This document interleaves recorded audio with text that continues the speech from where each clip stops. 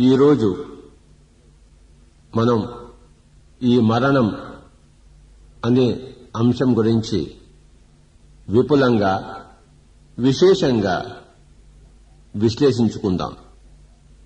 మరణం అంటే ఏమిటి? మరణం తర్వాత ఏమైనా ఉందా, లేకపోతే ఏమీ లేదా అనేది ప్రతి తెలివైన మనిషికి ఏదో ఒక రోజు తప్పకుండా సమస్యగా కావాల్సిందే. అయితే ప్రజాబాహుళ్యానికి అంతగా ఎదగని ఆత్మలకు ఈ ప్రశ్న అసంగతంగానూ అసందర్భంగానూ అందులో తెలుసుకోవాల్సింది ఏమీ లేనిదిగాను కనపడవచ్చు. అయితే ఏమాత్రం ఆత్మ పరిణితి ఉన్నవాళ్లకి, ఏమాత్రమైన కాస్త తెలివి సంతరించుకున్న వాళ్లకి ఈ ప్రశ్న మానవ జీవితానికి కీలకమైన ప్రశ్నగా తోచితీరుతుంది. మానవ జీవితంలో రకరకాల పరిస్థితులు ఉంటాయి. రకరకాల పరిస్థితులు అంటే పుట్టిన తర్వాత శైశవ దశలో ఉన్నవాళ్లు, బాలురుగా ఎదిగిన వాళ్లు, యవ్వన దశకు వచ్చిన వాళ్లు, ముసలితనానికి చేరువైన వాళ్లు ఉంటారు. ఈ అన్ని దశలలోనూ చనిపోతున్న వాళ్లు ఉంటారు. పుడుతూనే చనిపోయిన వాళ్లు ఉంటారు. శిశువుగా చనిపోయిన వాళ్ళు ఎంతమందో, బాల్యావస్థలో యువావస్థలో చనిపోయిన వాళ్ళు ఉంటారు. ఇకపోతే ముసిలితనం వచ్చిన తర్వాత ప్రతి మనిషి కూడాను చావవలసిందే. అంతేకాకుండా రకరకాల పరిస్థితుల్లో తమ మరణాన్ని తామే కోరుకున్న వాళ్ళు కూడా ఉంటారు. పరిస్థితులకు తట్టుకోలేక మరణమే శరణమని తమ జీవితాన్ని అంతం చేసుకునే వాళ్ళు ఉంటారు. ఇకపోతే కొందరు ఏదో విధంగా జీవితాన్ని పొడిగించాలి అని శతవిధాల ప్రయత్నిస్తూ అనేక రకాల యుక్తులకు శక్తులకు పోతూ ఉంటారు. జీవితం ఎంత పెంచబడితే అంత మంచిది, ఆ తర్వాత మరణమే ఉంది కదా, కనుక దీన్ని ఎంత సాగగలిగితే అంత మంచిది అన్న దృక్పథం కలిగిన వాళ్ళు ఉంటారు. ఈ మరణం తథ్యము అని ప్రతి మనిషికి తెలుసు. సగటు మానవుడి జీవితం అంతా కూడాను ఈ మరణము తథ్యము అన్న వారికి తెలిసిన సత్యం మీదే ఆధారపడి ఉంది. వారి పూర్తి మనస్తత్వము, జీవన శైలి, మాట్లాడే తీరు, ఆలోచన సరళి, పెట్టుకునే ఆశయాలు అన్నీ కూడాను మానవ జీవితం మరణంతో అంతమవుతుంది అన్న అంశం మీదే ఆధారపడి ఉన్నాయి. అందుకే ఎటు చూసినా కూడాను పరుగులాట, కీచులాట. చనిపోయే రూపలే అంతా మింగేయాలి, అంతా త్రాగేయాలి, అంతా అనుభవించేయాలి. ఏ విధంగా అయినా సరే, మంచిగా అయితే సరి, లేకపోతే బలవంతంగా అయినా సరే, చెడు చేసి అయినా సరే. ఎందుకంటే మరణం తర్వాత ఏమీ లేదు, ఉన్నదంతా మరణం ముందే. కనుక ఏదో ఒక రీతి హాయిగా, శుభ్రంగా, సుఖంగా మరణానికి ముందే బ్రతకాలి. ఇది సగటు మానవుడి జీవిత దృక్పథం. దానితో ఏమవుతోందంటే, తల్లిదండ్రులు తాము ఎక్కడ లేని మనస్తాపాలకు గురై, అందులో పుట్టిన తమ పిల్లలకు కూడా అవే మనస్తాపాలకు, మన అశాంతికి గురి చేస్తున్నారు. తల్లిదండ్రులకు తెలియదు జీవిత సత్యాలు. మరి వారి వద్ద పెరిగిన పిల్లలకు అంతకన్నా తెలియదు జీవిత సత్యం. ఈ విధంగా తా చెడిన కోతి వనమెల్లా చేర్చిందన్నట్టు, ఏమీ తెలియని తల్లిదండ్రులు పిల్లలను మరింత తెలియని వాళ్లగా తయారు చేసి ప్రపంచంలో వదులుతున్నారు. వారు ఇంకా తెలియని వాళ్లై, వారు కూడా తల్లిదండ్రులైనప్పుడు వారికన్నా మరింతగా తమ పిల్లలను జీవితానికి, అస్తవ్యస్త జీవితానికి గురి చేస్తున్నారు. ఎందుకు ఇలా జరుగుతోంది అంటే, అందరికీ ఈ చర్మచక్షులకు కనపడే సత్యం, జీవితం మరణంతో అంతమవుతుంది అని. కంటికి కనపడే సత్యం ఇది. కంటికి సాధారణంగా కనిపించే సత్యం ఇది. అది నిర్వివాదాంశం. మరణం తర్వాత జీవితం లేదు, మరణమే జీవితానికి తుదిమెట్టు అన్న దృక్పథమే నాస్తికవాదం. అనాదిగా ఇది అన్ని దేశాలలోనూ ఉండనే ఉంది. అయితే తద్విరుద్ధంగా అనాదిగా అన్ని దేశాలలోనూ ఆస్తికవాదం అనేది కూడా ఉన్నది.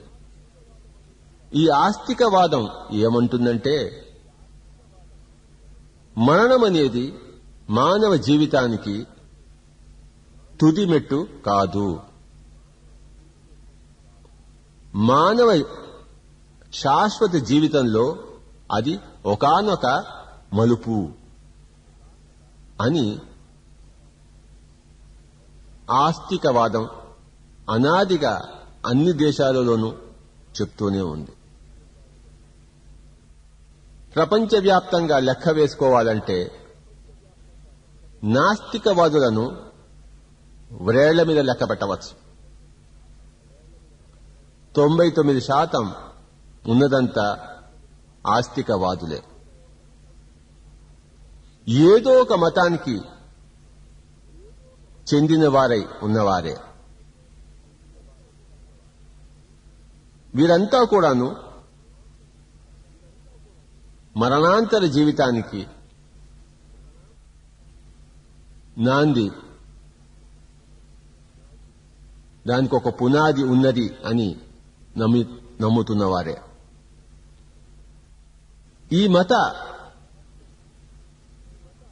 ప్రవక్తలు, వివిధ మతాలను స్థాపించిన వారు, యోగమూర్తులైన వారు తాము స్వంతంగా కనుక్కున్న సత్యము మరణాంతర జీవితం ఉన్నదని చెప్పి, వారి తర్వాత వారి శిష్య ప్రశిష్య అనుయాయులుగా ఉన్న వేలాది మంది, కోట్లాది మంది ఈ మూల మత ప్రవక్తలు ప్రవచించిన దాన్ని నమ్మి తమ జీవితాన్ని కొనసాగిస్తున్నారు.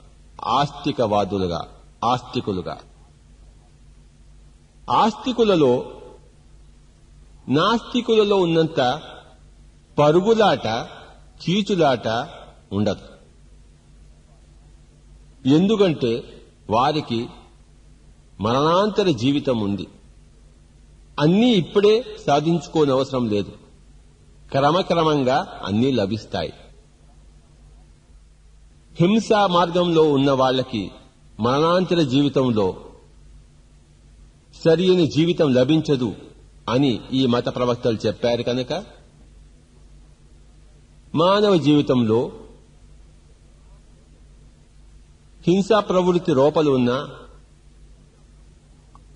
ఆస్తికులైన వాళ్ళకి ఆ హింసా ప్రవృత్తి ప్రబలంగా వ్యక్తం కావడానికి భయపడుతుంది.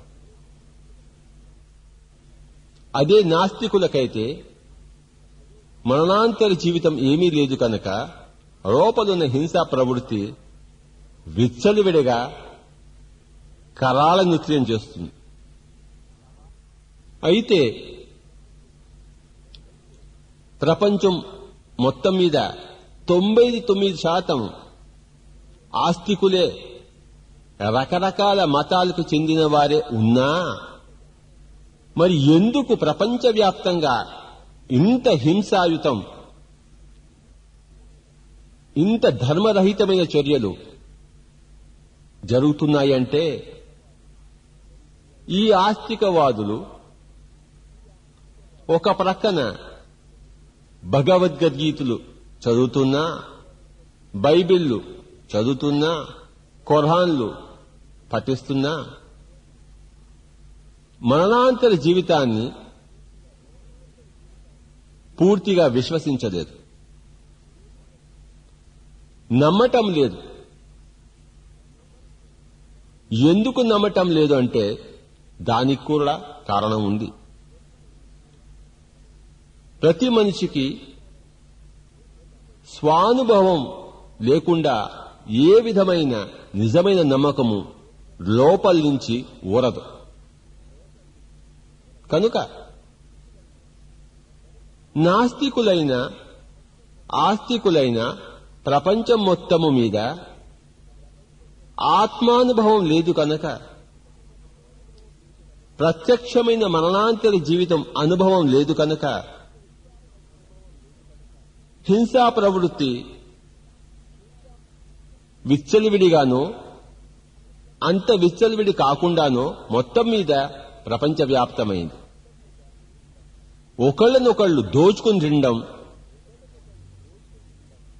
అది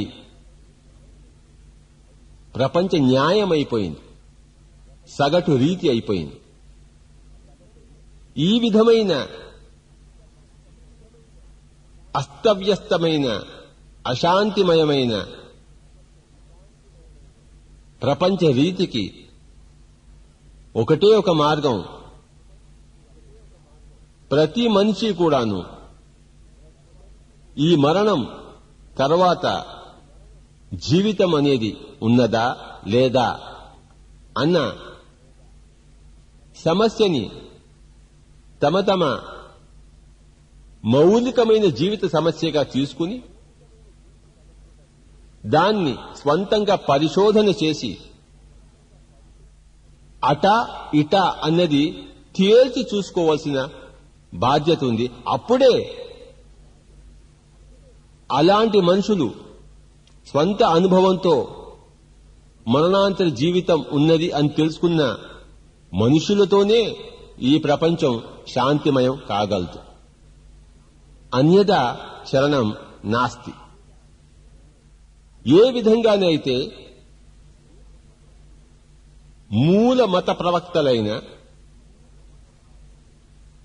ఉపనిషత్కారులు, బుద్ధుడు, మహావీరుడు, యేసుక్రీస్తు, మహమ్మద్, గురు నానక్,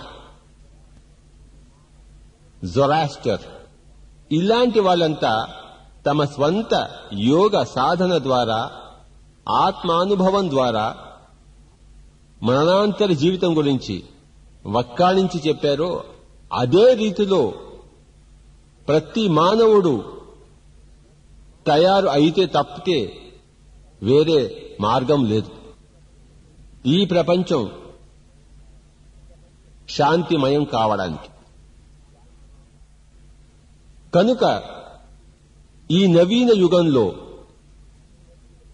విస్తృతంగా ప్రజలు ఈ సైంటిఫిక్ టెంపర్ అంటే శాస్త్రీయ దృక్పథం అనేది విస్తృతంగా అందరికీ చేరడం వల్ల ఈ మరణాంతర జీవితం ఉన్నదా లేదా అన్న ప్రశ్న కూడాను శాస్త్రీయ దృక్పథంలో అనేక మంది ప్రస్తుతం ఈ ప్రపంచంలో దానిని పరిశీలిస్తున్నారు. శాస్త్రీయ దృక్పథంలో అంటే ఎన్నో చోట్ల చిన్న చిన్న పిల్లలు తమ గత జన్మ అనుభవాలను చెప్తుండగా ఈ శాస్త్ర పరిశోధకులు వారు చెప్పిన దాన్ని సేకరించి, వారు చెప్పిన దాన్ని పరిశీలించి, వారు ఏం చెప్పారో ఆయా ఊర్లకు వెళ్లి వాళ్ళకి సంబంధించిన వివరాలను పరిశోధన చేసి, అవును వీరంతా కూడాను గత జన్మలో పుట్టిన విశేషాల గురించి, చేసిన కర్మల గురించి చిన్నప్పుడే ఇక్కడే చెప్తున్నారు అన్న విషయాన్ని ధృవీకరించారు. ఉదాహరణకు ఇయాన్ స్టీవెన్సన్ అనే ఆయన, doctor Ian Stevenson 20 cases suggestive of reincarnation అనే అద్భుతమైన పరిశోధన ప్రక్రియలో చిన్నపిల్లలు, అనేక మంది చిన్నపిల్లల అనుభవాలను సేకరించి పునర్జన్మ ఉన్నది, మరణాంతర జీవితం ఉన్నది, కర్మ సిద్ధాంతం ఉన్నది అని ధృవీకరించారు. వారితో పాటే Elizabeth Kubler Ross, doctor Raymond Moody తదితరులు మరణ సమయంలో అనుభవాలు అంటే నియర్ డెత్ ఎక్స్పీరియన్సెస్ అనే అంశం మీద కూడా ఎంతో విపులంగా పరిశోధన చేయడం జరిగింది. చనిపోతున్న వారు తాత్కాలికంగా చనిపోయి ఉన్న స్థితిలో వారు శరీరాన్ని వదిలిపెట్టడం, ఊర్ధ్వలోకాలకు పయనించడం, ఒకానొక సొరంగం టన్నెల్ గుండా, చీకటి గుండా ప్రవేశించి వెలుతురులో బయటికి రావడం, అక్కడ అనేక మంది చనిపోయిన మిత్రులతో కలవడం, మాస్టర్స్తో శిక్షణ పొందడం. అయితే వారి సమయం పూర్తి కాలేదు కనుక వారు తిరిగి శరీరంలో ప్రవేశించడం, మళ్లీ డాక్టర్స్ కి అందుబాటులో రావడం, శరీరంలో ప్రవేశించిన తర్వాత తిరిగి వారి అనుభవాలన్నీ చెప్పడం. ఈ డాక్టర్లు, నర్సులు వారు చెప్పిన అనుభవాలకి, వారి తప్పని సత్యాలకు వాళ్ళు అబ్బురపడి దాన్ని పరిశోధనలో దించి ధృవీకరించడం, ఇవన్నీ కూడాను జరిగాయి. అంటే ఒక పక్కన చిన్నపిల్లల అనుభవాలు ద్వారా ధృవీకరింపబడి చనిపోయే సమయంలో వారి అనుభవాల ద్వారా కూడాను ఈ మరణాంతర జీవితం అనేది శాస్త్రీయంగా ఈ నవీన యుగంలో ధృవీకరింపబడింది. అంతేకాకుండా మీడియంషిప్ అని చెప్పేసి అనేక మంది జీవితాల్లో ఉన్నట్టుండి వారు వేరే ముఖ కవళికలతో మన ప్రవృత్తితో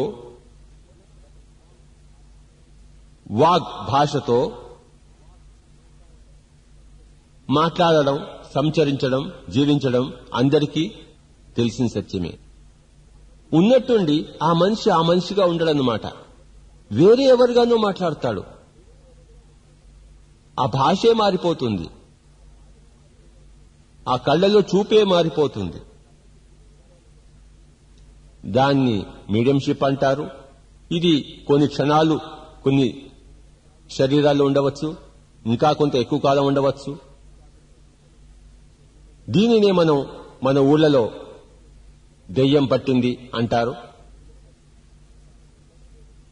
వీటిని పరిశోధించి కూడాను శాస్త్రజ్ఞులు, ఈ నవీన యుగ ఆధ్యాత్మిక శాస్త్రజ్ఞులు మరణించిన ఆత్మలు తిరిగి తమ తమ కోరికలు తీర్చుకోవడం కోసం అంతగా ఎదగని ఆత్మల యొక్క శరీరాలను ఆవహించి తమ కోరికలను తీర్చుకోవడానికి ప్రయత్నిస్తాయి అని చెప్పేసి ధృవీకరించారు. ఇదే విధంగా ఎంతో మంది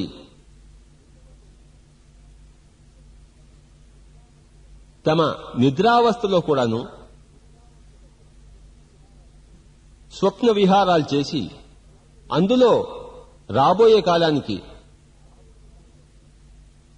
చెందిన వార్తలన్నీ సేకరించి మరణాంతర జీవితం గురించి కూడాను మాస్టర్స్ తో సంప్రదించి వచ్చిన వివరాలు ఎన్నో ఉన్నాయి. అవన్నీ కూడాను సశాస్త్రీయంగా నిరూపించబడ్డాయి.